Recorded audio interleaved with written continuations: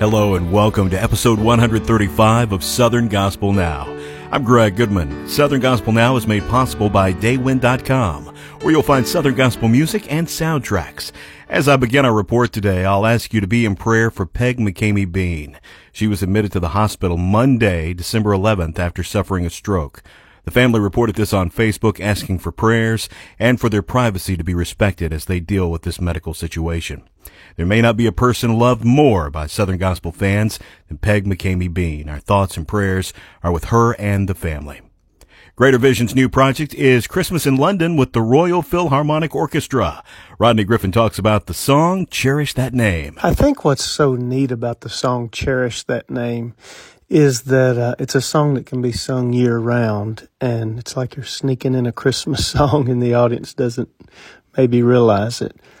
What a very special song, and I remember 20 years ago when we recorded it on our first Christmas project. What a very special moment that was to hear Larry Goss play the piano and enjoy putting that song together along with Gerald. And now fast forward to getting to hear Gerald and Trey putting this song together, bringing Larry's piano back in it through technology, and then the Royal Philharmonic Orchestra on top of that. John Epley's vocal, Gerald's vocal. It just adds up for a very, very, very special moment on the project. Greater Vision, along with Jim and Melissa Brady, the Wisnets, the Mark Tremmel Quartet, and the Mylan Hayes family, have been in Sydney, Australia this week. They're performing 2 sold-out gospel music hymn-sing concerts. Chosen Road put out the album Appalachian Christmas last year. It was well received by bluegrass fans. In fact, the group just learned recently that the project came in at number 14 on the Billboard 2023 year-end bluegrass albums chart,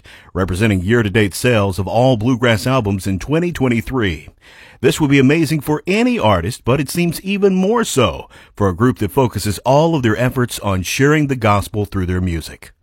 Josh Singletary has a new instrumental project that will release January 26th.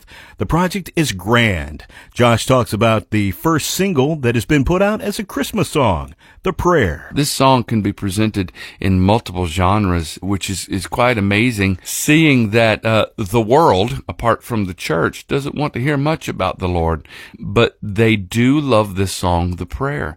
I think that if it's heard in these other avenues, other places, I mean, that's definitely a door to spreading the gospel even further than just to the church. Of course, we want to encourage the church, but our ultimate goal is to bring the lost to Christ. It is an absolutely beautiful song.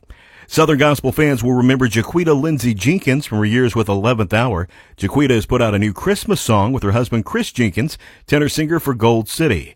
Jaquita talks about this collaboration. A lot of people have asked if Chris and I were ever going to put anything out together musically.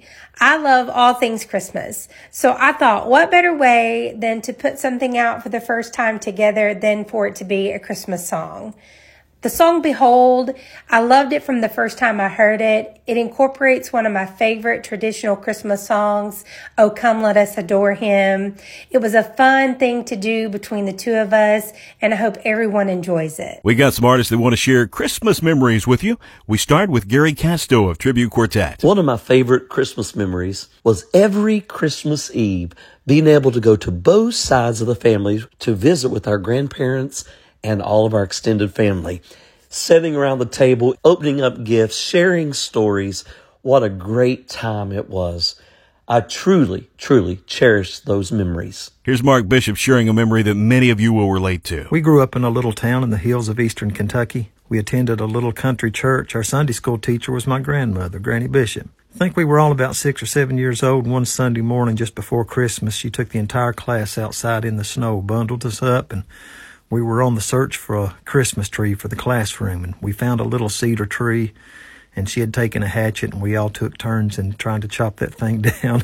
We drug it back through the snow, took it to the classroom and brushed the snow off our boots, and then we started to make ornaments. We made garland chains out of construction paper and wrapped that around it, and then we made a cardboard star and wrapped it in tinfoil and put it on the top of the tree. After church, the deacons were at the back of the church handing out paper bags, and each one had an orange, a candy cane, and a candy bar inside of it. I'd give anything to go back and stand in the corner and just watch all of that happen again. To me, it's a precious Christmas memory. Here's Michael Howard of TrueSong. One of my favorite Christmas memories would be the Christmas of 1997. At the time, PlayStation was a huge deal.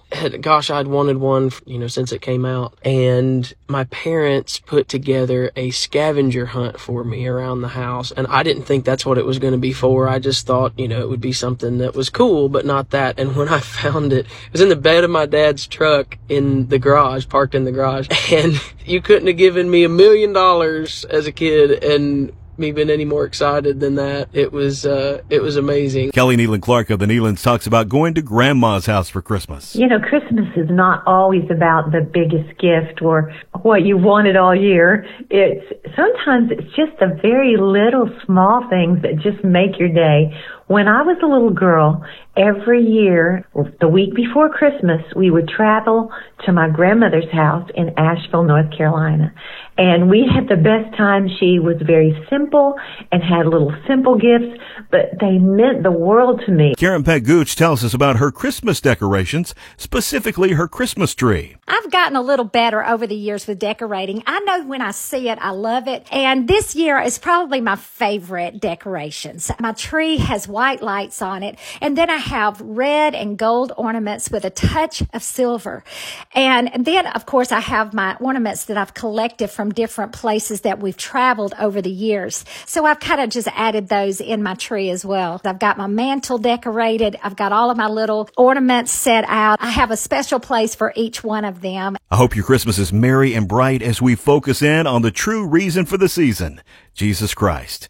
If you missed episodes of Southern Gospel Now, you'll find them wherever you find podcasts or at southerngospelnow.com. Southern Gospel Now is made possible by Daywin.com. I'm Greg Goodman reminding you to love your neighbor, and I'll see you next week for another edition of Southern Gospel Now.